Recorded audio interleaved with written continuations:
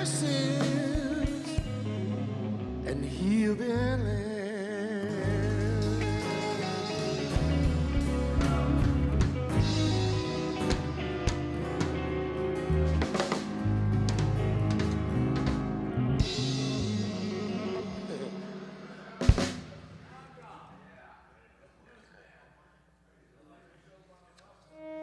Well, praise Jesus. Well, blessings, everybody. Welcome to Jubilee's Men's Inheritance meeting this morning.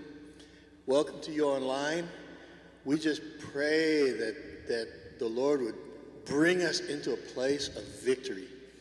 And we just thank you, Lord. We thank you, Lord God, that you have already overcome and that you call us to arise into this place of victory with you. So let's all purpose in our hearts to do that, to intentionally say, Lord Jesus, in fact, pray this with me. Lord Jesus, I intentionally choose to put my eyes on you and follow and obey you. Choose not to fear, but to walk in the victory that you have already provided. And I give you praise in Jesus' name. Amen. Amen. Hallelujah. This is Isaiah chapter 60. 1, 2, 3, 4.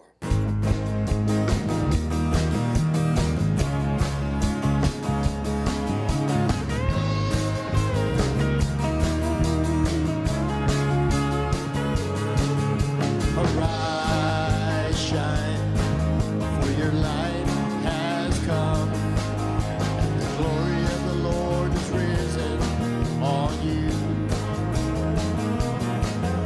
Arise, shine, for your light has come, and the glory of the Lord is risen upon you. For behold, darkness shall cover the earth, and deep darkness the people. But the Lord will arise over you, and his glory will be seen upon you. Arise, shine, for your light has come, and the glory of the Lord is risen on you.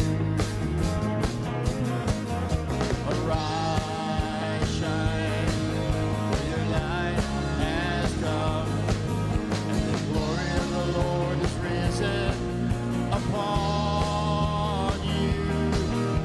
The nations shall come to your light, and kings to the brightness of your rising. Lift up your eyes all around and see. They all gather together, they come to you. Your son shall come from afar. Your daughter shall be nursed at your side. Then you shall see and become radiant, and your heart shall swell with joy. Arise, shine, for your light has come, and the glory of the Lord is risen on you. Arise, shine, for your light has come, and the glory of the Lord is risen upon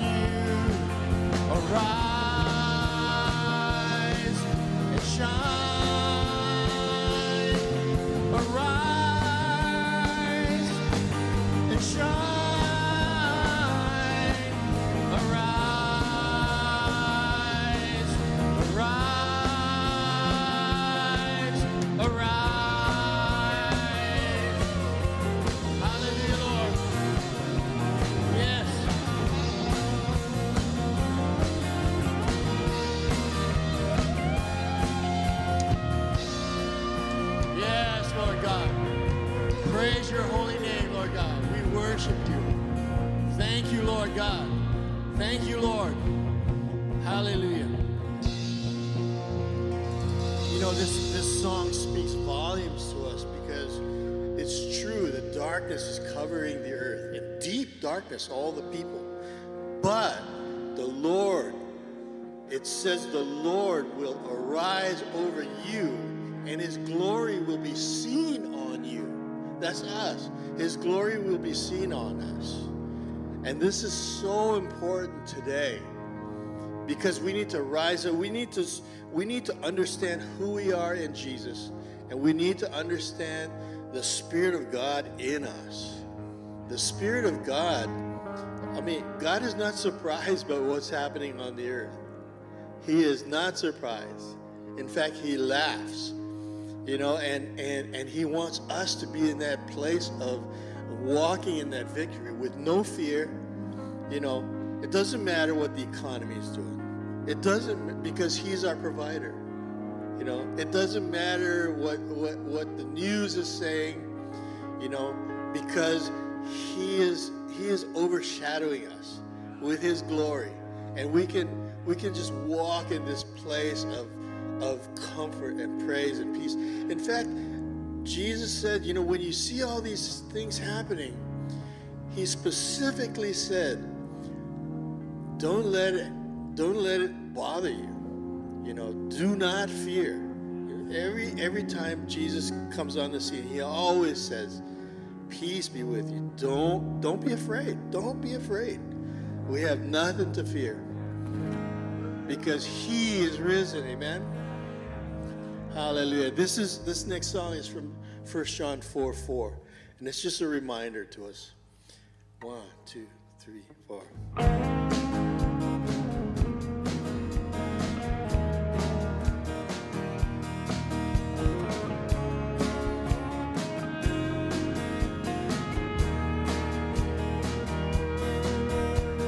Greater is he that is in you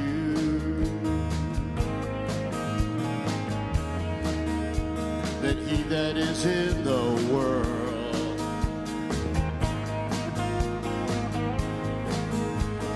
Greater is he that is in you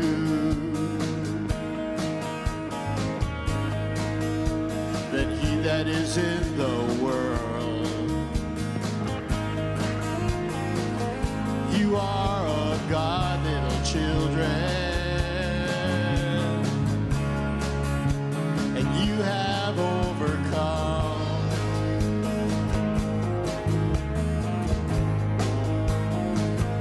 You are of God, little children, and you have overcome.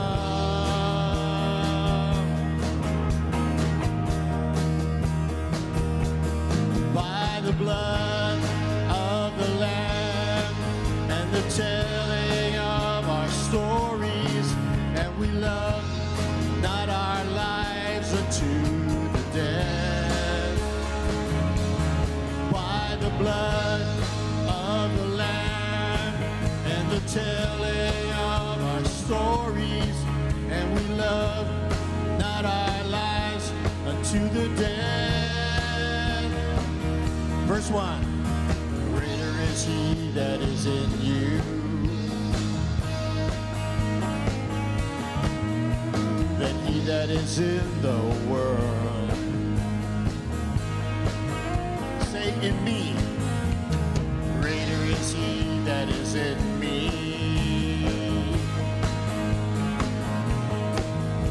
than he that is in the world.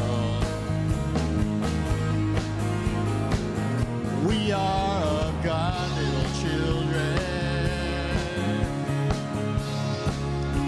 and we have overcome.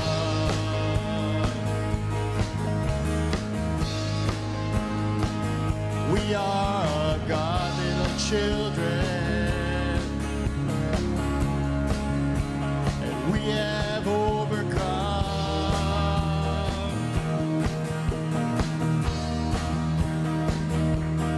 By the blood of the Lamb and the telling of our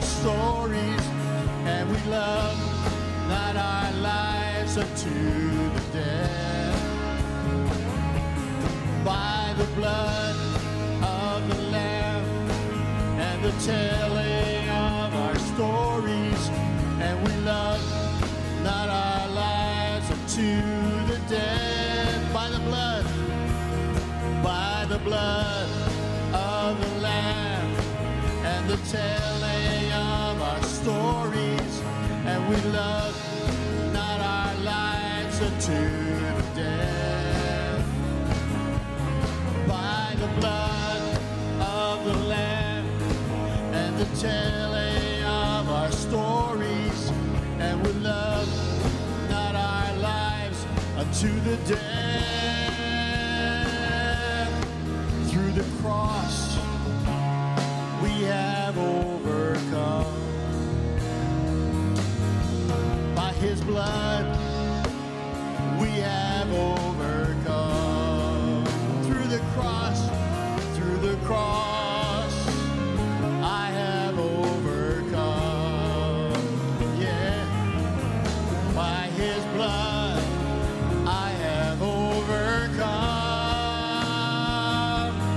By the blood of the Lamb and the telling of our stories, and we love not our lives unto the death.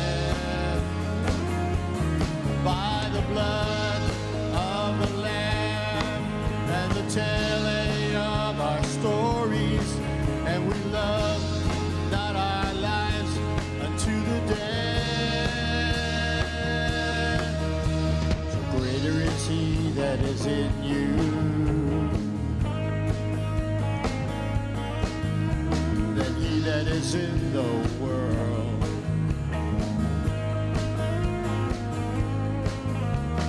Greater is he that is in you than he that is in the world.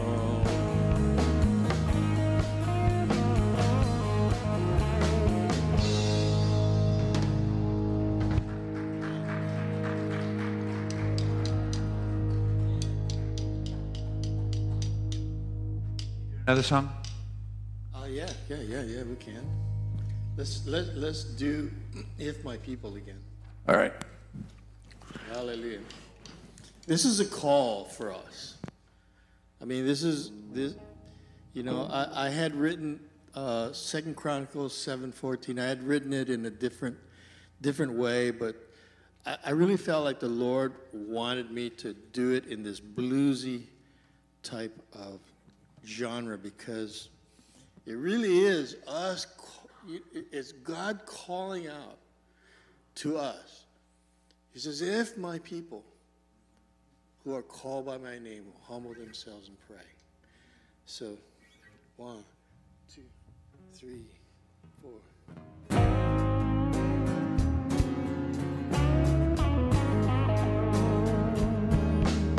If my people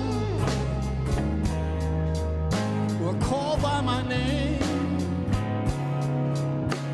will humble themselves and pray,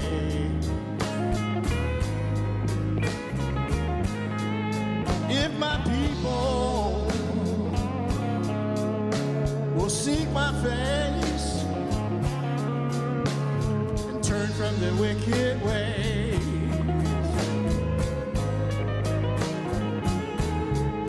then I will hear from heaven, forgive their sins, and heal their land.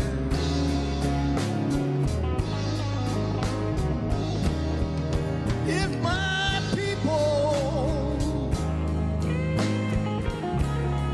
will call by my name, will humble themselves and pray, if my people will see my face and turn from their wicked ways, then I will hear from heaven,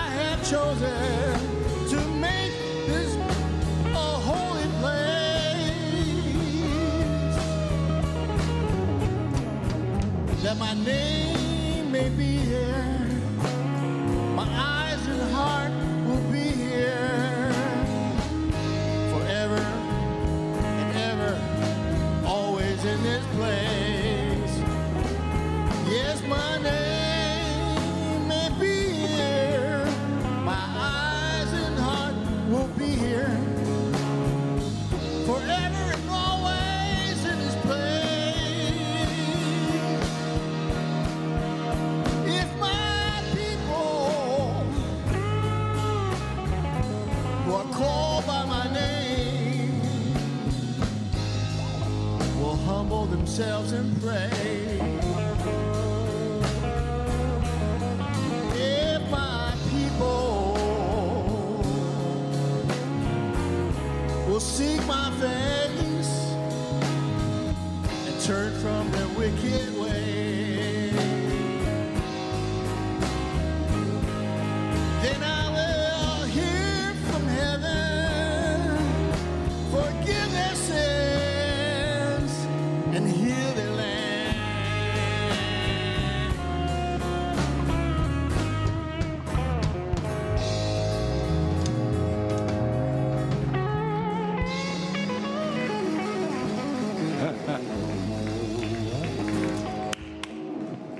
Yeah, we needed that one.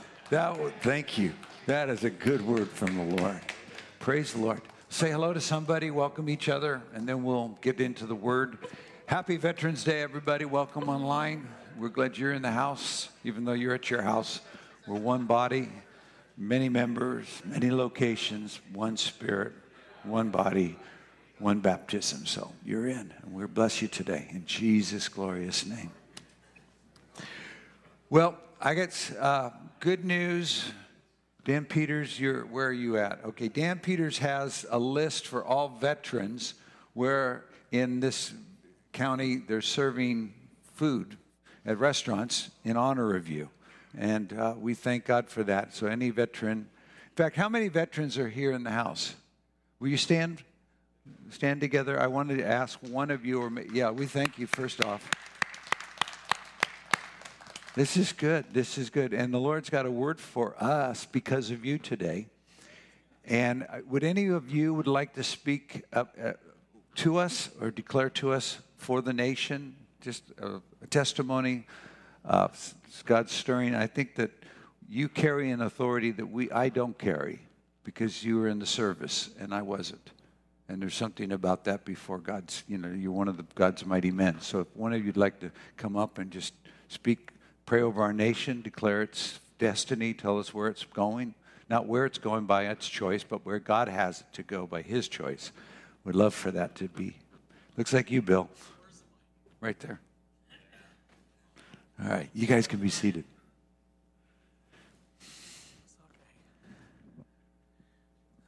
It's on. I guess I'm on, huh? You're on. Wow.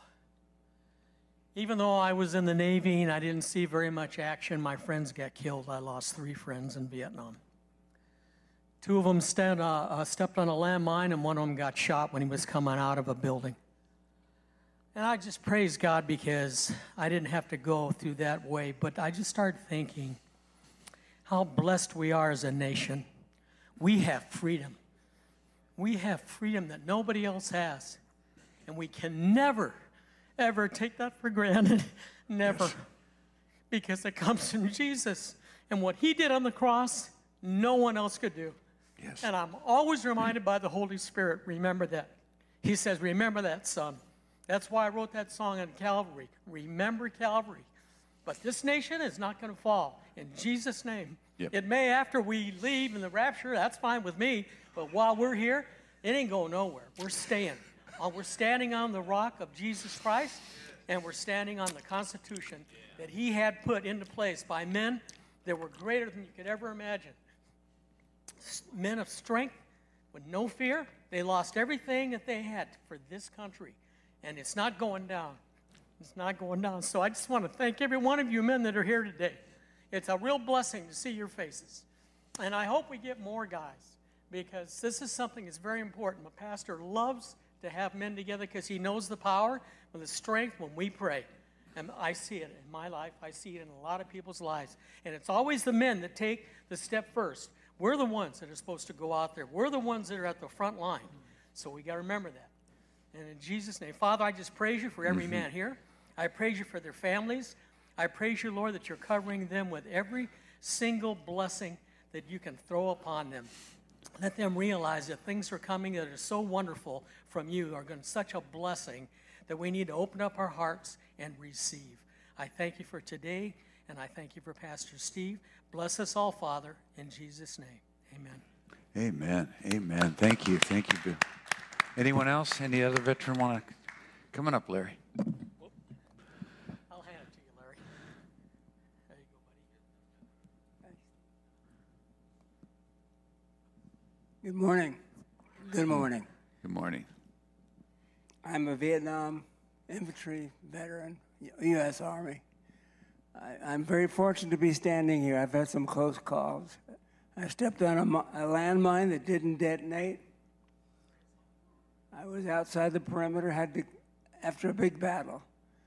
And my radio man had forgotten his radio, and it was getting dark. And I had to walk back toward the perimeter.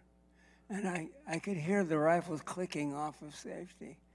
And I said, "This is Sergeant C. I forgot the radio." They said, "Okay, come on in." Fortunately, I remembered the password. But I was in front of a company, a group of men that didn't know who I was. I'm very fortunate to be standing here. I've had a blessed life. My wife, my beautiful Dana, and I just returned from a trip to France. And we went to the beaches at Normandy, the Omaha, Utah, Sword, Juno, and Gold, where the Allies landed on June 6, 1944. And I'll tell you, as an infantryman, I was humbled as I stood on that beach. And I could only imagine what it must have been like to be on those Higgins boats as that ramp dropped. And we had to go ashore. And machine gun bullets were hitting the water around us. Men were dropping dead before they got to the beach. And there's no shelter from the shoreline for approximately half a mile. It was a wide open beach. The Germans had machine guns on both sides of the beach. It was 95% of the first wave of Americans was killed. 4,415 the first day. 4,415 Americans the first day. I was truly humbled. We went to the cemetery, to the American cemetery. We saw row upon row upon row of crosses and stars of David. And Dana, my beautiful Dana, as she was walking by one of the crosses, she noticed the name of the soldier, and the date of his death was 25 December, 1944. Can you imagine getting that news as from a family? Christmas would never be the same. Christmas Day. I was truly humbled. It made me realize that freedom is not free. We paid for it, every one of us. Freedom is not free. Please remember that. I'd like to pray for this country. I'd like to pray for the men who served. I'd like to pray for all those people that during World War II, everybody pitched in. The women were working in factories. It was a joint effort. The entire country was behind the effort. And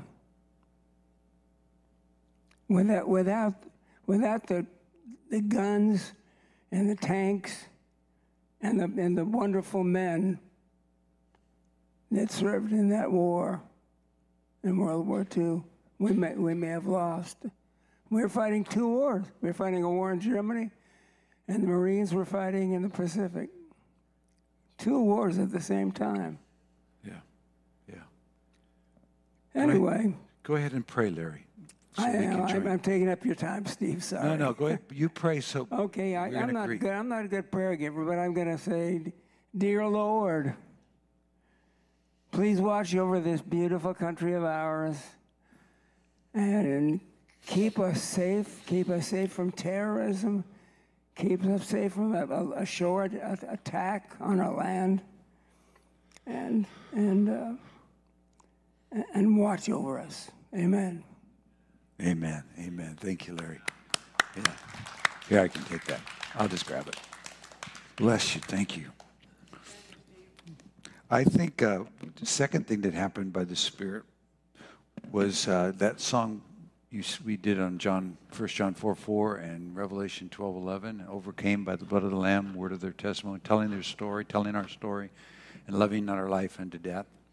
And I felt that was just, there's like an empowerment coming, and I want to share the word God's given us. But I feel like we should take a moment and break up into a group of 2 people and take just a minute or 2 minutes to tell our story, how we came into the kingdom, how we were saved. And it could have been many, many, many, many years ago, or it could have been just recent, but tell the story so that we can imbibe that spirit of the overcomer. This is the hour of the overcomer.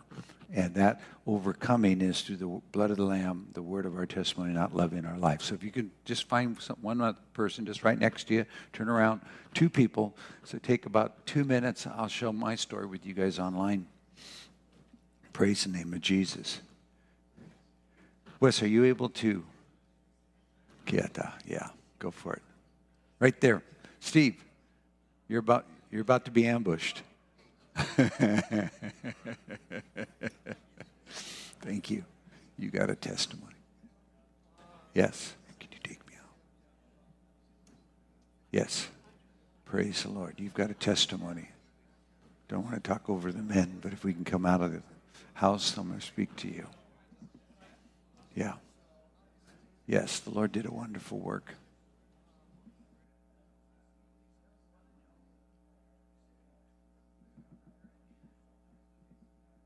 My mom had been saved about 6 years prior. Nobody had ever gone to church in our family as far as when we were growing up.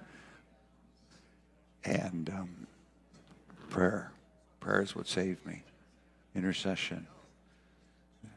There wasn't any convincing me. I was already lost by the time she was saved. I was already headstrong in my rebellion. It sounds so silly now when I'm so much older, but it was, and my life was set.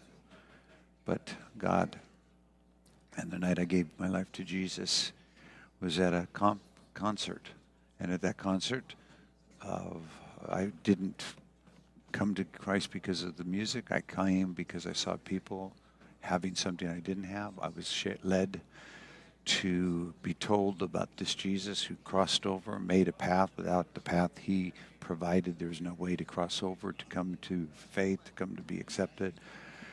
I could feel the burning in my heart that this was true, and I needed to say yes or act on it. I was going to miss a moment. It's like there was a real conviction. Didn't know it then, but it was strong enough that I interrupted the young man, Larry, and said, hey, can we pray right now? Probably surprised him, but we did pray right then. And when we asked Jesus into my heart, he came into my heart and made me a new creation. Next morning, I read all of the book of Matthew, 28 chapters, I just started to become imbibed. By the following Sunday, I went to church for the first time in my life. Went to one church, it's with my parents at their early service, and then I went to another church, later service that same morning, and then back to that church at night.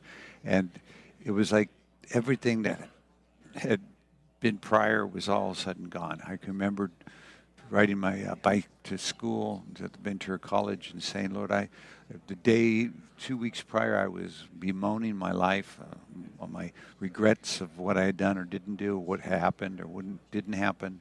And now I was thanking God for everything that I was bemoaning 2 weeks earlier, saying, without these, I wouldn't have found you, I wouldn't have responded to you, I wouldn't have come to you. So he turned my mourning into gladness. He took my death and he called me out of death into his life. And he grabbed hold of my heart. About 2 weeks later, 3 weeks later, I am on my way to a discipleship house simply because I had a simple prayer declaration. I said, I want others to know. I want to spend my life having other people know about Jesus. And that unction put in my heart a willingness and a calling that just has grown ever since. And now that's still what I'm doing. But it wouldn't have started had I been educated to do that or trained to do that, or it was because I met the one, I met the man, Jesus, and he saved me. And he is my testimony. He is my faith. He's my hope in Jesus' glorious name. Amen. Okay. Now can I get me back in house? Blessings, blessings. Okay, we should be wrapping up our testimony. I hope you can finish it, pull it together so we can get into the Word. Morning, Mike.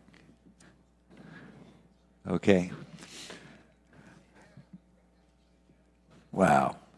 Can you feel the faith that rises when you start to share your testimony? It's like it becomes alive again, no matter how many years ago. And that's the power of the testimony of what God is saying, what God is speaking, how he got a hold of us. So, yeah. Let's all, I want to get your attention. Just here's a word from, this came for us because of veterans, and it's on Veterans Day, and it's in the spirit of the time we're in. We were in a staff meeting on Tuesday, and it became strong in the spirit. Everybody's talking about the call to the overcomers. It's to rise up, to not fall down and fall apart, but to rise up, not to be fearful and dismayed, but to be strong and courageous. And so it's so powerful. And what I heard just while I was in the hallway this morning, because I've been knowing this day is an important day, Veterans Day, because we're in the middle of Israel's at war, and it's very impactful. It's affecting all the nations, because whatever happens to Israel happens to the church next and to all the nations following. So it's imperative that we stay in prayer, and we've been called to be intercessors, which are the spiritual warriors that stand before God and set things in a course that they're to go and not the course that they want to go. And we have that capacity, and we want to activate that in a fresh way. What I was reminded about was Caleb and Joshua. And in Numbers chapter 13:27, you've probably heard the story many times, but I think it's today again important because it has ramifications for all of us. And so we're going to Numbers 13:27. This is the report from the 12 spies. They've come back from looking into the land, prepared to go, and it says, they told him and said, "We went into the land where you sent us. It truly flows with milk and honey, and this is its fruit. Nevertheless," and there's those words that can undo an army, a people, a nation. "The people who dwell in the land are strong. The cities are fortified and very large. Moreover, we saw the descendants of Anak there. And the Amalekites dwell in the land of the south. The Hittites and the Jebusites and the Amorites dwell in the mountains. And the Canaanites dwell by the sea along the banks of the Jordan." Then Caleb quieted the people before Moses. So you can imagine hearts are melting at this very moment. And he quiets everyone and says, "Let us go up at once and take possession, for we are well able to overcome it." This different spirit, this confidence, because not by what you see, but because of who you see that you can't see, the unseen. He declares, "Let's go, let's go." But the men who had gone up with him said, "We are not able to go up against the people, for they're stronger than we." And they gave the children of Israel a bad report of the land which they had spied out, saying, "The land through which we have gone as spies is a land that devours its inhabitants, and all the people whom we saw in it are men of great stature. There we saw the giants. The descendants of Anak came from the giants, and we were like grasshoppers in our own sight, and so we were in their sight." So 12 men see the same fruitfulness. 2 men see it as ours for the taking because God is sending us. 10 men see it as we'll be devoured, and we can't do it. So chapter 14, verse 1. "So all the congregation lifted up their voices and cried, and the people wept that night." I'll wait for it to catch up. chapter 14, verse 1. So could you imagine now, this is the heart, this is the entire people of Israel have just melted by the news. And this happens all the time. But now God's calling for us as men especially to rise up. And it's not to try to be a forceful voice in the natural, but to be a supernatural voice that begins to speak beyond what natural man. Because at this moment, there was no fixing this. This was a wave. This is the decision upon this action. God made a vow. He said, I will not let you come into my promise. You're not going to come into my rest because you have just refused to follow my way. Your heart drifts apart. You don't know who I am. And you've tested me 10 times. So they're 2 years into a journey now. It's going to be a 40-year wait.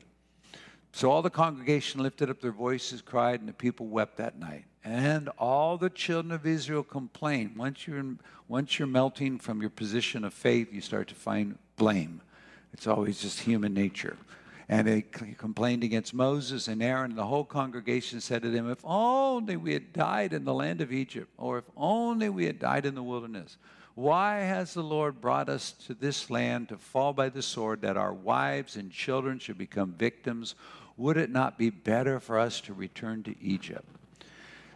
It's just human nature when God is not the one we're looking upon and being empowered by what we see and the word we're hearing, to just kind of go, I just begin to, our imagination runs wild and we see the worst.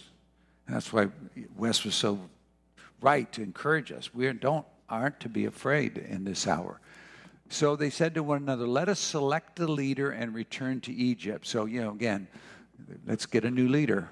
It's the leader's fault. And they're just going human nature.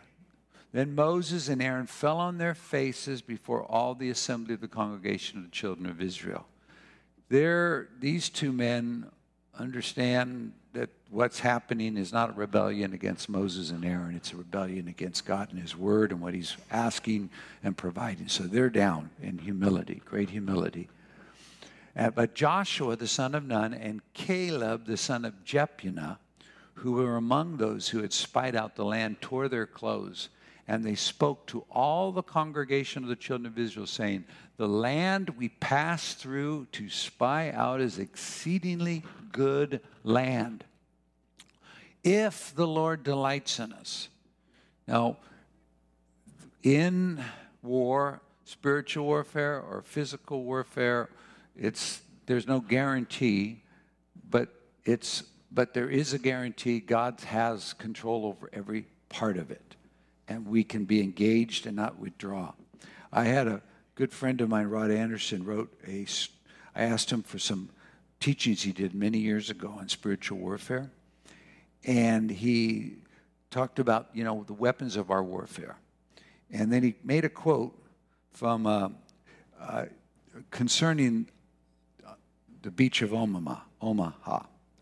He said, only 5 infantry companies on Omaha Beach, June 6, 1944, were tactically effective. In these companies, 1/5 of the men fired their weapons during the day-long advance from Water's Edge to the first row of villages. A total of not more than 400 men fired consistently. So all were equipped with the same, but not all had the internal capacity to be engaged to the level that this is illustrating. Some never fired their weapons, some fired consistently. The best showing that could be made by the most spirited and aggressive companies was that 1 man in 4 had made some use of his firepower. So prayer is our firepower. And we have the capacity to change any course in the earth through prayer.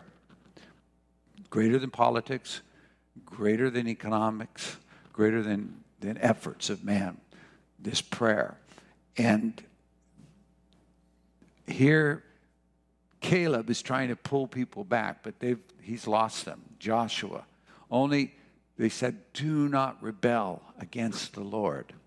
The conflicts of rebelling against God is what all things come down to. And this was God's provision and plan, and they were saying, we won't. Only don't rebel against the Lord, nor fear the people of the land, for they are bread. They're our bread. And that's what a battle means in the Hebrew. It means to eat, to stand in this battle, to succeed, to devour. You're going to, they're our bread. Their protection is departed from them, and the Lord is with us. Do not fear them. Now, there's no sign that those things were so. There was no sign, because the sign that everybody saw was that, no, the land's going to devour us. The giants are there. We can't deal with it. They're giants and we're grasshoppers. But Caleb was different, and Joshua. And all the congregation had said, stone them with stones. Now the glory of the Lord appeared in the tabernacle of meeting before all the children of Israel. So now all of a sudden, here comes God. And then the Lord said to Moses, how long will these people reject me? And how long will they not believe me with all the signs which I have performed among them? That sounds like Jesus when he had to deal with the epileptic son, and his disciples couldn't cast the demon out of. And he said, how long will I be with you? How long must I bear with you?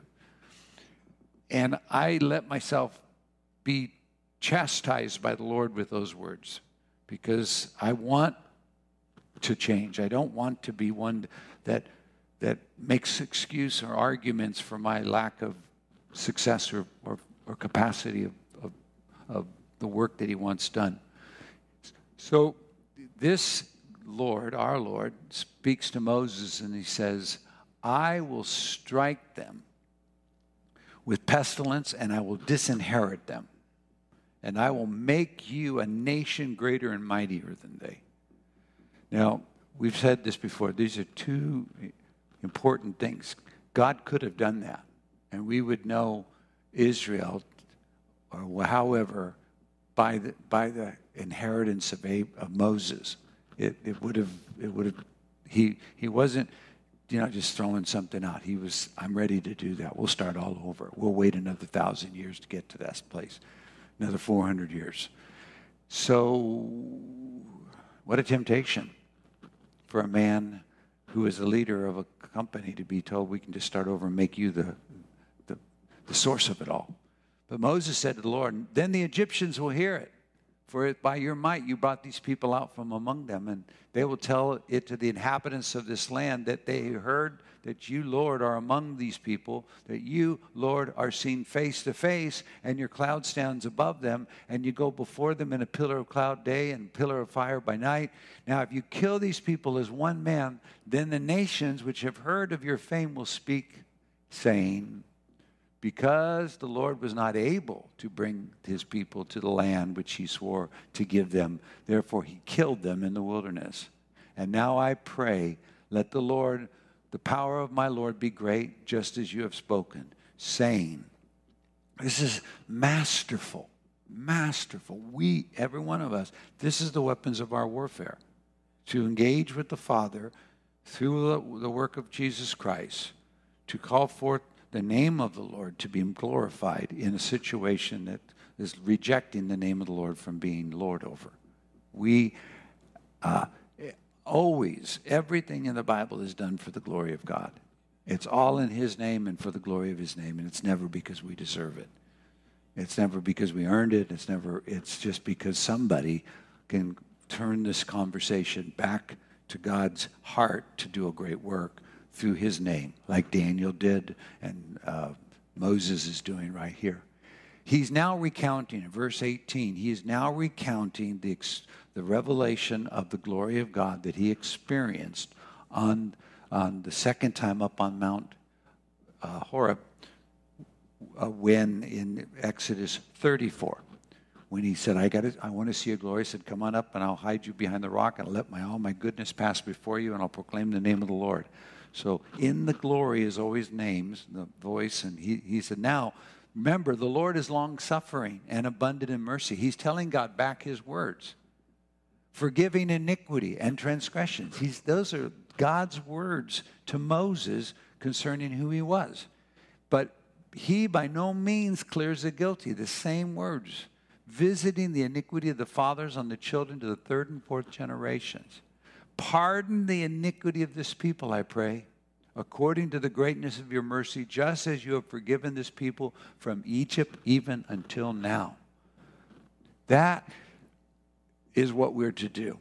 And the possibility of declaring that over family, children, households, neighborhoods, our nation, Israel, the living church, is unlimited per our ability before God to see what he's doing and stand there. We're going to practice that in a couple minutes.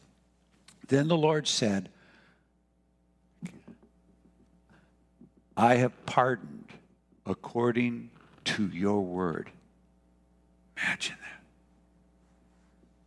that. One man put God in the center and didn't accuse the wickedness of the nation. He knew the nation was wicked, but the nation couldn't help themselves. America can't help itself.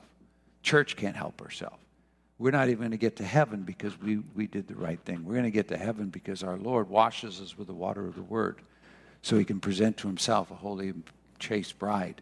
We are desperately dependent upon God to take us to the next step. We just can't get there on our own. I can't. And any of you have had enough time practicing, you know you can't.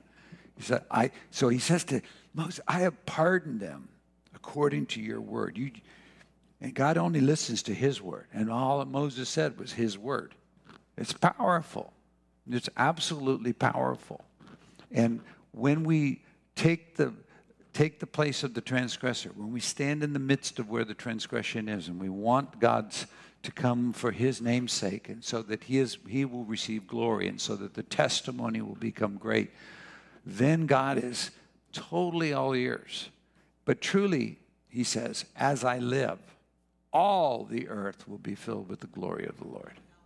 So not just a little. It's going to get so big. That light's going to get so bright. There's going to become, it will be impossible for man, for Israel, to talk God out of culture, out of reality, because he's coming. Because all these men who have seen my glory and the signs which I did in Egypt and in the wilderness, and have put me to the test now these 10 times, and have not heeded my voice. So God is now going to deal with it. And there is times he has to judge because he has to bring separations. Sometimes a very strong separation, sometimes, as we'll see, also a gradual separation. They certainly shall not see the land which I swore to their fathers, nor shall any of those who rejected me see it. So the 10 spies and all of the nation. But my servant Caleb, because he has a different spirit in him and has followed me fully. And again, God measures us in the secret. I'm only who I am before God. I'm no more, I could be a lot before people, and people might think something of it, but it has no say. But who I am before God, and who God establishes me before him in his word and in those experiences, that's the different spirit. That's where the different spirit comes, because Caleb followed him fully. I will bring into the land where he went, and his descendants shall inherit it. So God is separating, he's doing a big change right then. Now the Amalekites and the Canaanites dwell in the valley. Tomorrow, turn and move out into the wilderness by the way of the Red Sea. And the Lord spoke to Moses and Aaron, saying, how long shall I bear with this evil congregation who complain against me? I've heard their complaints which the children of Israel make against me. Say to them, as I live, says the Lord, just as you've spoken in my hearing, so will I do. The carcasses of you who have complained against me shall fall in the wilderness.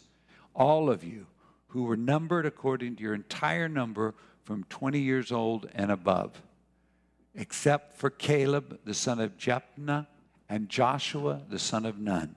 You shall by no means enter the land which I swore I would make you dwell in. And we just read this, if you're reading with me through the Bible, we just read Hebrews. Yesterday was chapter 4, And we just read about this very event, and now as believers, we're being charged to make sure we don't fall in the same example of disobedience. Because the good news can come to us, but unless it's practiced, mixed with faith, effectively taken hold of, we can be the same kind of thing. Because when the crises come, we'll capitulate away from the Lord and into the situation and move it out of where God would have it. He just wants one man. Just one man. All it takes is one man to win a war in a battle. Because that one like the Davids or here Caleb. But instead he says, but your little ones whom you said would be victims, I'll bring them, and they will know the land which you have despised. But as for you, your carcasses shall fall in the wilderness, and your sons shall be shepherds in the wilderness 40 years, and bear the brunt of your infidelity until your carcasses are consumed in the wilderness. According to the number of the days in which you spied out the land, 40 days for each day, you shall bear your guilt 1 year, namely 40 years, and you shall know my rejection. And then the Lord has spoken this. He said, I will surely do all this evil,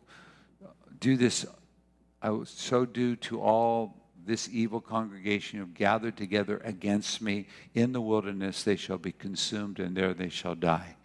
Now the men whom Moses sent out to spy out the land, who returned and made all the congregation complain against him by bringing a bad report of the Lord, those very men who brought the evil report about the land died by the plague before the Lord. A plague was going to kill the whole nation. God said, no, I won't do it because of your word. This nation will now walk out. This disobedience will raise up another generation to come into the land 40 years. And then the plague that was going to take down the nation takes down 10 men.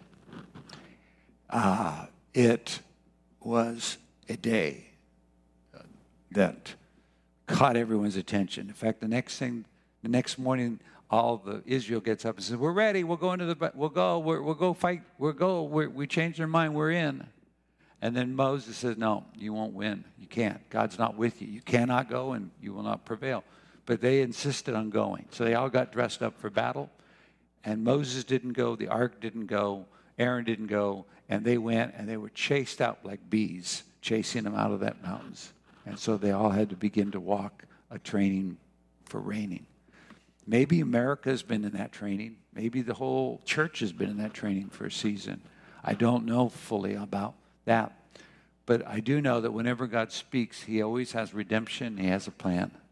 So in the irony of God, Numbers 14, let's go to Joshua 14. This is the promise of God over us. And I believe because of Veterans Day, it was highlighted to me in the Spirit. In chapter 14 of Joshua, verse 6.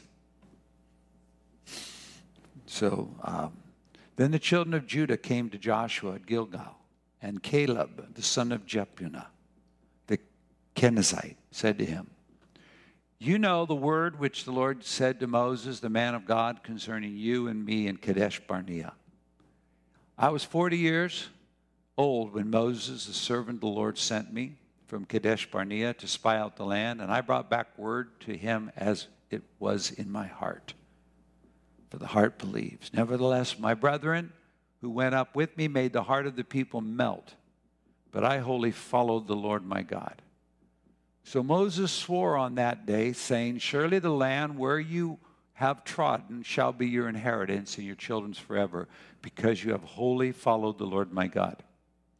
And now, behold, the Lord has kept me alive, as he said, these 45 years, ever since the Lord spoke the word to Moses while Israel wandered in the wilderness. And now here I am this day, 85 years old.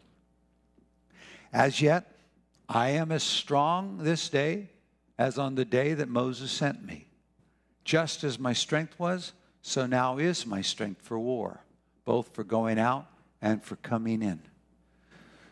I believe that right here in this room and amongst the body of the living Christ are Caleb's and Joshua's who have walked out a journey while others pass away.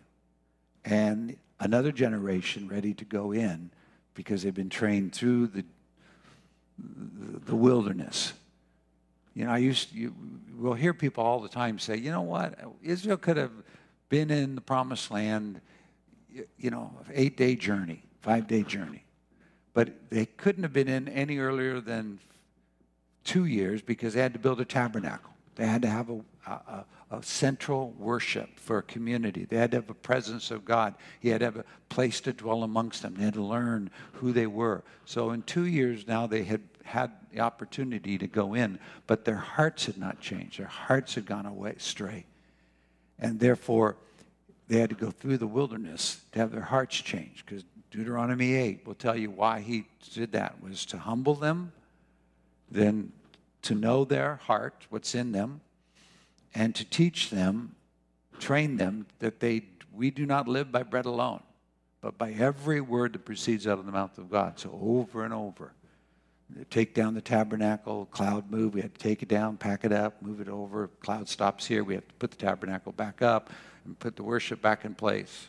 Then if that happens the next day, we have to do it all over again, or if the presence stays for a year, we stay there. They're learning, they're growing, and I'd think, well, that's a long time to learn something.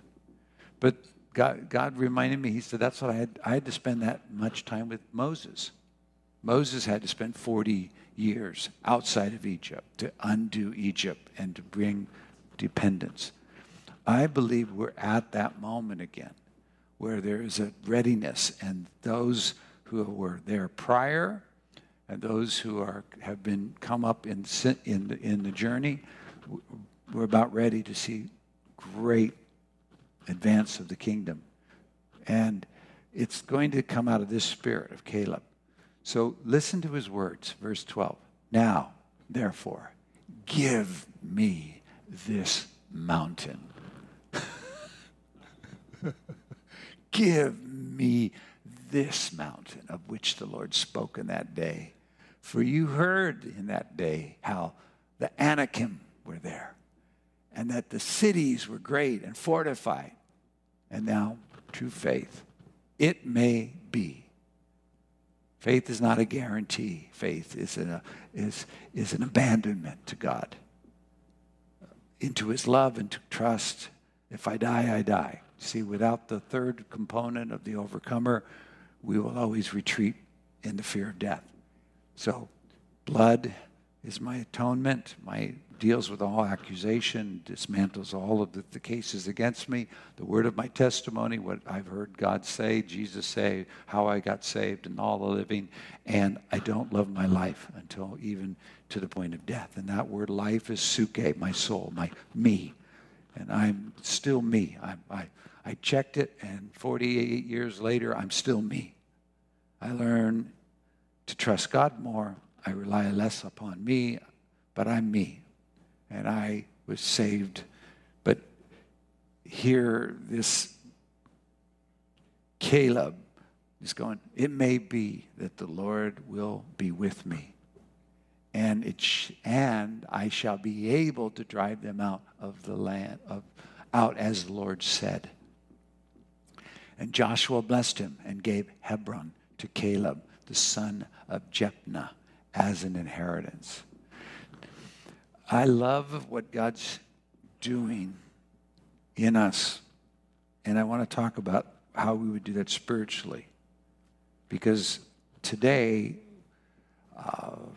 we're in a wars that can be impacted more so by those who know how to position themselves before God and agree with him. And Moses did that for the nation of Israel. God continued his training. So if you'll go with me to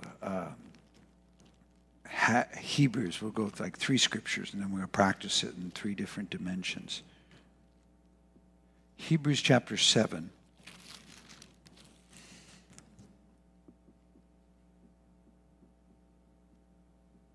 Verse 24. Hebrews 7:24. This is speaking of Jesus, our high priest, and his continual prayers. But he, because he continues forever, has an unchangeable priesthood. Therefore, he is also able to save to the uttermost those who come to God through him, since he ever lives to make intercession for them. We come to God through Jesus, and he's able to save us to the uttermost because he's always making intercession for us. And the word for often, and I like using the word over us, because it gives us where his position is. It's not in place of us, he's over us. And that over us is so important. For such a high priest was fitting for us. We needed this high priest. And we cannot come fully in, as even Israel couldn't, without understanding the worship of the nation, nor can we understand it without understanding our relationship to God through the high priest. We needed him. He was holy, harmless, undefiled, separate from sinners, and has become higher than the heavens. This Jesus now, who does not need daily, as those high priests, to offer up sacrifices, first for his own sins and then for the people. For this he did once for all when he offered up himself. So what God accomplished in the Son through the one sacrifice for all time, for all people, is permanent. Therefore, there are no more sacrifices being offered by Jesus. There's no more, what is he doing? If you jump with me to chapter 9, verse 23, Hebrews 9, 23. And I believe that this posture, since this calling to stand as an intercessor, Moses was the great intercessor. He positioned himself in the gap, and he said, "This, the first time they rebelled with the calf, he said, if you won't take them, then take me out of take me out of the book." He had a heart that says, I'm not going to just let others go by and just let it be passed off and cast away. No, we're here. You're the one that's going to have to get us on the other side. So, therefore, it was necessary that the copies of the things in the heavens, that's meaning the earthly tabernacle and all of that, which we read in Numbers and Exodus, had to be purified with these things. But the heavenly things themselves with better sacrifices. See, Jesus is the high priest of a tabernacle in heaven, and he has made heaven accessible to us. And for Christ has not entered the holy places made with hands, which are copies of the true, but into heaven itself, now to appear in the presence of God for us. And remember that word appear. We'll come back to that. Not that he should offer himself often, as the high priest enters the most holy place every year with the blood of another. He then would have had to suffer often since the foundation of the world. Could you imagine going back to the cross every year? No, it's ludicrous. But now, once at the end of the ages, he has appeared to put away sin by the sacrifice of himself. That was his charge, his first appearance. Evident. As it is appointed for men to die once, but after this the judgment. He's not going to die again the second time. So Christ was offered once to bear the sins of many. To those who eagerly wait for him. It's the posture of the heart, which is, Paul points that out to Timothy.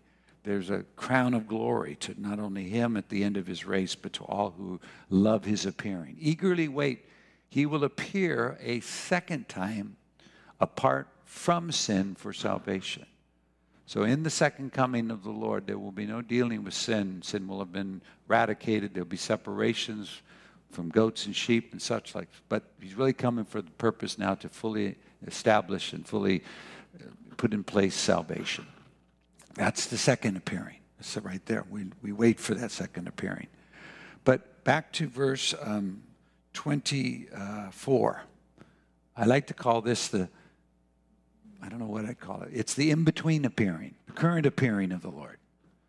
It says, for Christ has not entered the holy places made with hands, which are copies of the true, but into heaven itself, now to appear in the presence of God for us, over us. So every for eternity until he's told to go and get your bride, son. You please go ahead, take your bride, go gather. He's now before the Father, appearing, which is the word to be placed as the one in display. The Father sees the Son. The Son is standing in front of the Father, and he's over us. He's appearing, not negotiating. He's a mediator. The covenant is in place. He's continually calling everything to the fulfillment of what was given him. He's the one holding us in a place and saying, Father, we will see a perfect bride. We will see a matured church. We will see a glorious people. And I'm here in agreement with that. And that's my intercession. That's my intercession. Completion and fulfillment. And whatever is whatever in conflict with my will, our word, we will see it overthrown. And the people will yield and they will respond. And there will be the training for reigning. As you might say, walking through the earth is walking through the wilderness. Learning to not depend upon our own strength, our own means, but upon every word that proceeds out of the mouth of God. So, 1 Timothy, and this will be my last verse, chapter 2. This was the young Timothy left in Crete to establish elders and order and the churches, how to function in the house of God. And he says in chapter 2, verse 1, therefore, I exhort, first of all, not second, not on the evening, first of all, that's supplications, prayers, intercessions, and giving of thanks be made for all men. Okay? One of the things that changed my life in prayer was when I learned to give thanks for all men and did not pray different prayers for different people. I have one prayer for all people. It's the same prayer I want for me, because otherwise I am now the judge of evil thoughts. I'm coming up with decisions on who should live and who should die. So learning this, supplications, prayers, intercessions, and giving thanks be made for all men, for kings and for all who are in authority, that we may lead a quiet and peaceable life in all godliness and reverence. That's the desire. That's the opportunity for the kingdom to have expansion. So he wants quietness and peacefulness in our life, in godliness and reverence. For this is good and acceptable in the sight of God our Savior, who desires all men to be saved and to come to the knowledge of the truth. So again, not reactionary prayer, but covenant prayer, is we look to what God has said and we say, I want to remind you of the words that you have spoken concerning what you're accomplishing and the desire you have, that your house will be full, that many will come to faith, that you're saving the terrorists to become apostles. You bring forth the scripture to the knowledge of the truth, to be saved, to knowledge of the truth. For there is one God, one mediator between God and men, the man, Christ Jesus. That's what we just saw, what he's doing. Standing before. 2 Timothy tells us a faithful saying that if we deny him, he will deny us. But if we're faithless, he remains faithful.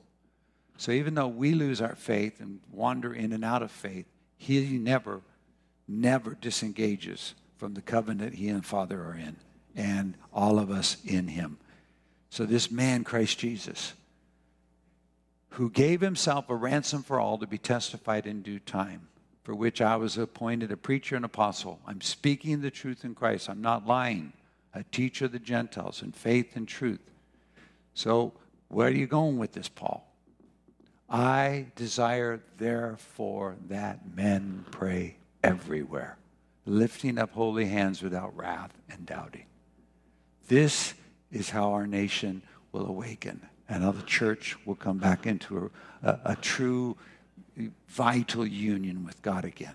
This is how Israel will have their eyes opened, as the scriptures tell us, and they will see the one whom they pierced. This posture, to assume the posture of Jesus, our high priest, as priests living on the earth and kings living on the earth, to lifting up holy hands without wrath and doubting. That is not an easy thing to do. First off, the posture of lifting up the holy hands is a posture of surrender and recognition and dependency and worship and praise. To not have wrath is really hard, right? Wrath is just super strong emotions.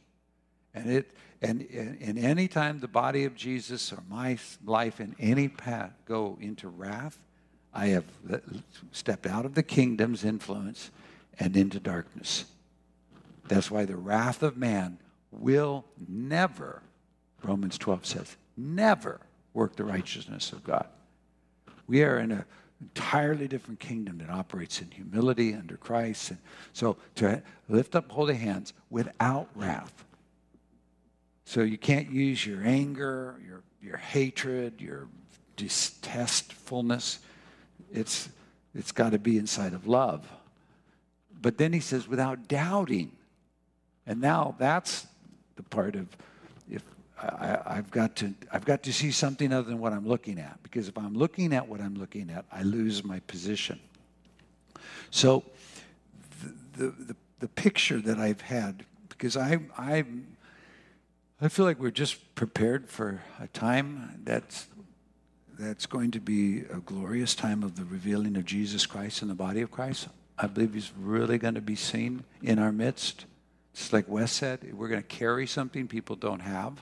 We're going to walk into, but it's first by practicing it in the presence of God, practicing it and for reals.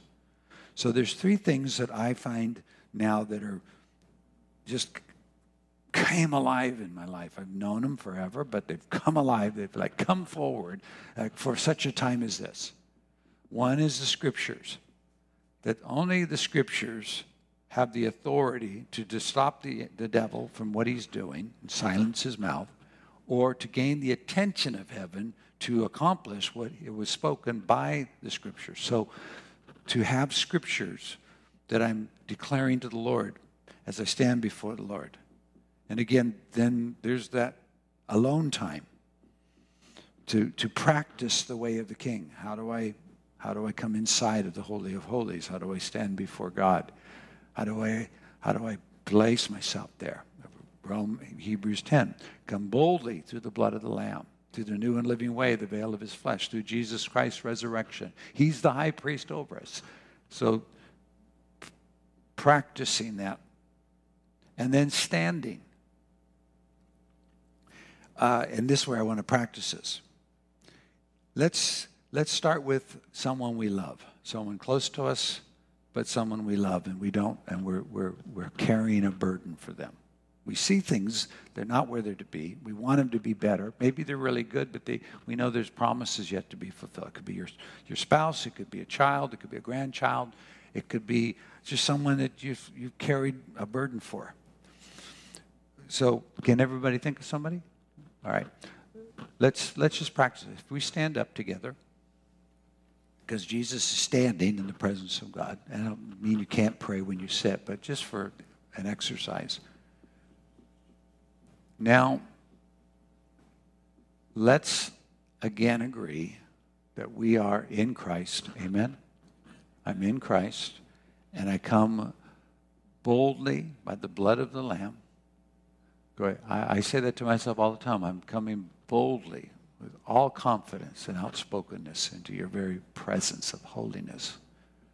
I come through the veil of your flesh. Imagine, see this, what God accomplished in the Son by the sacrifice and now demonstrated in the resurrection. You're over me. You're over the house of God. You're over me. And now I come to God through you. And I'm standing in you.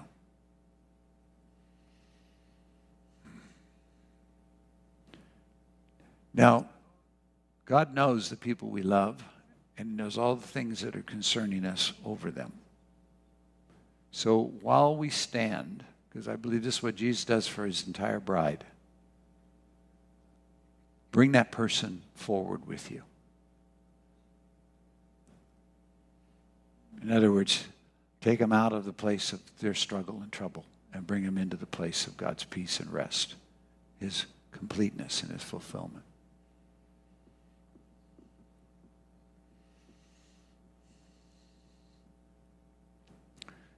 Sometimes at this point, it's wonderful to tell the Lord the promises he's made concerning them, scriptures he spoke over them, especially if those scriptures seem to have gone not into fulfillment in any way, but yet they were very clearly God speaking long ago when there was no reason not to think so. That's what Jesus does in intercession. He stands with us, with the Word of God over us.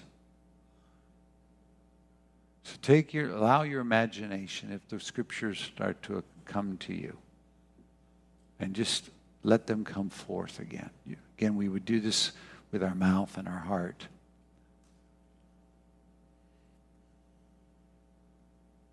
And if you're questioning, what did you ever say? Holy Spirit's here to help bring us to our remembrance everything Jesus ever said.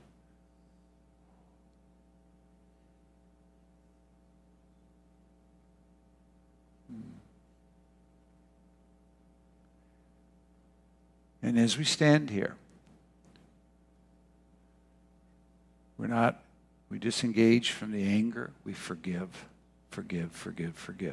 whoever and whatever has happened that appears to be the reason things have gone so wrong. We release them. And then moving from what is the obvious of the problem, we look past the obvious problem into the eternal promise.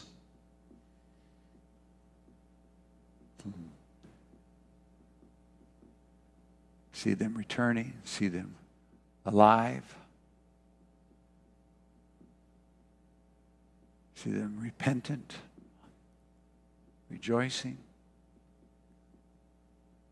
They're standing with you because we're standing like Jesus stands over us. We've brought others we love with us, that they too might agree and see.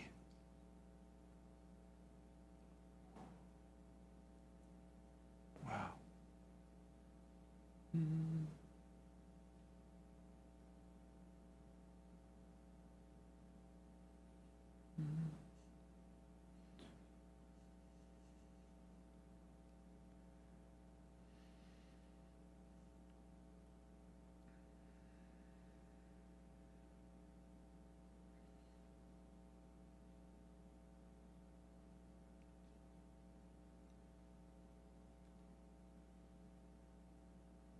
Yeah, see the future.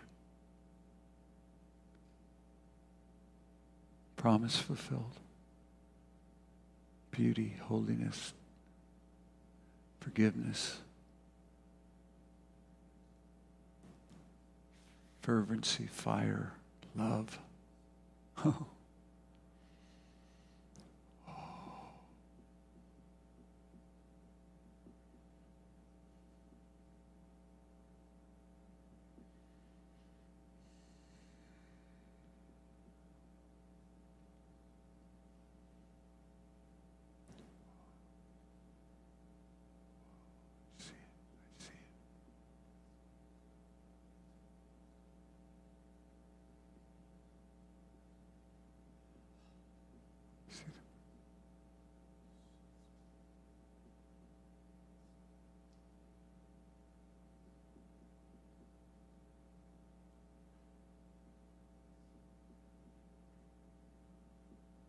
Now, while we're standing here, let's take a nation as we would a person.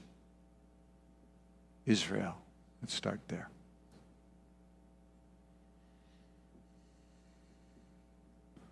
And not a nation based on who's in charge and who's making decisions, but based on what God has promised and declared he would do. Israel's so full because all Scripture's about it.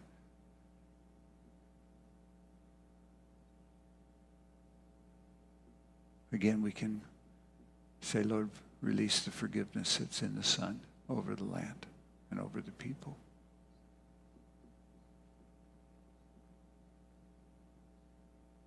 We disengage from the wrath of man and the doubts we might have. We come back with scriptures.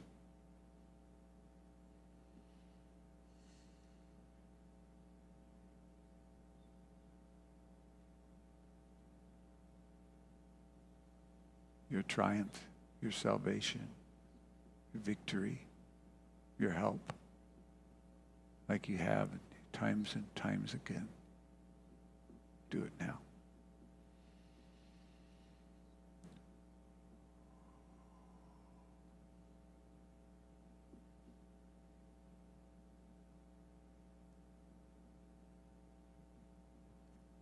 While I'm standing here, we are standing here with Israel at our side. I'm really learning to listen so that I'm hearing the now word, the now prophetic word, in case there's something that he just wants me to agree with, and how things are supposed to move at the moment from eternity into the now.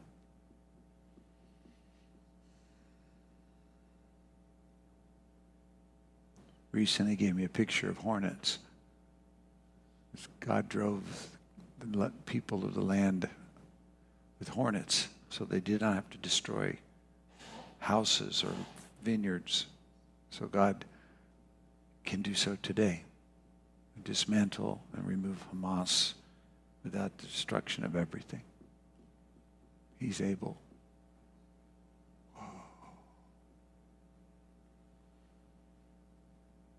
Now let's, one last place. Let's go to bring America in. Bring our country, our dear country, on this Veterans Day. And here you, Calebs, that stand, having fought before, or having served before, or whether you were, doesn't matter. See the Lord. See the Lord bringing a mighty revival, of cultural revival, where hearts of men change.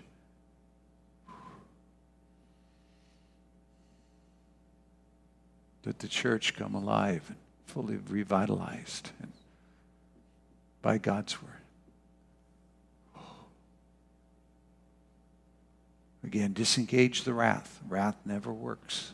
If wrath is present in prayer, it's kind of like cancels itself. Because Jesus said there'll be a day when people kill us and they think they're doing a service to God. That's wrath. We forgive. We release. They don't know what they're doing. Nobody. Blindness everywhere. Rage everywhere. Division everywhere. But you, Jesus. Faith and confidence. To forgive as you were raised on that cross. And then yet to speak comfort to a mother who was watching you. Put her under care of her son, John, now. And then to speak to a thief that he would be with you in paradise that day. So we stand, knowing there's nothing beyond your power. Oh, America. Again, if scriptures start rising of the promise, words that were spoken back years ago, like Caleb brought back the word God spoke, let them come up. Like Glenn, you went down to Washington, D.C., one of the first major mall moments, you and Marilyn gathered the nation to pray some 40, 50 years ago. It still holds a place in heaven, an authority in Jesus.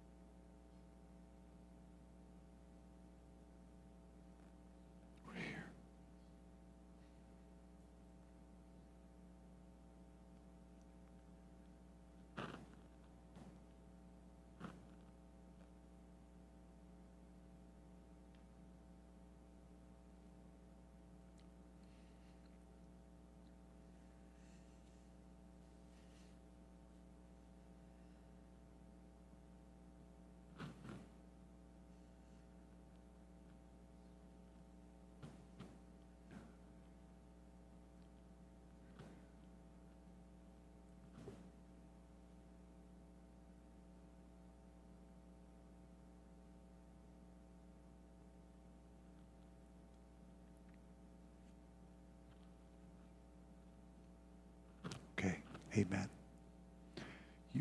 You don't have to be seated because we're going to leave in 2 minutes. Let me share something that happened just on Wednesday. So in case it starts happening to you, you won't be surprised. When God seeks to move a person or a people from one level of authority to another level, it's an ascending call. But it's only by invitation, though you know the invitation's been sent. But there's a protocol of preparation. And the protocol of preparation is often met with silence as you wait. And the picture that was given in prayer on Wednesday to me was Moses in Exodus 24, I believe. He's called up to the mountain with with Joshua. Anyway, he's called up to the mountain with 70 elders. And they have an experience with God all together, an open vision. And then he's told to come up to the mountain and be there. And he climbs up the mountain. The mountain is like a cloud over the entire mountain, but it appears with fire and thunders and lightning. And he comes up to a place right outside the cloud. And he's been told to come up. And he stands there for 6 days. 6 days until the voice of the Lord comes out of the cloud and says, come in. Been meditating on that. What was happening? And the best I understand it is there's an acclimation that has to take place, a recalibration of thought.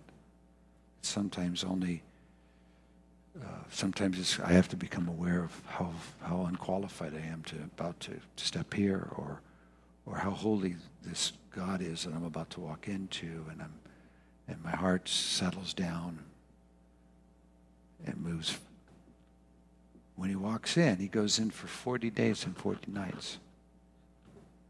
And he's sustained, and he's given the pattern of the tabernacle. He's given the law written on the stone. He's the whole outlay of the community. But the first 6 days were the critical ones. Had he just jumped in, I don't know that's so. If that happens while you're before the Lord, because I'm more and more convinced now that if we can position in these patterns, as our Lord does to every day, that we will begin to change things around us concerning things that really matter to us, people that we really love, and move from fleshly strength to supernatural strength and the power of the Holy Spirit. So if you just hold your hands up, I'll bless you, send you out. Lord, we are forever grateful that you were willing to become the sacrifice for sin once and for all time, for all men. That you did in submission to the Father. We are forever grateful that you never leave us or forsake us, but stand in the presence of God over us until we come fully into that inheritance and calling that was given us in you. That you do not move and are not moved. And you do not. Now I ask you to grant us this priestly mantle over our families, over our neighborhoods, over our nation, as far as our faith you will give us. And this posture of peace, gentleness, and quietness would begin to extend itself. As it is in heaven, so shall it be on earth. In Jesus' name, amen. Amen. God bless you guys. Love you. Thank you, veterans. You brought this. You brought this for our nation for such a time. Amen.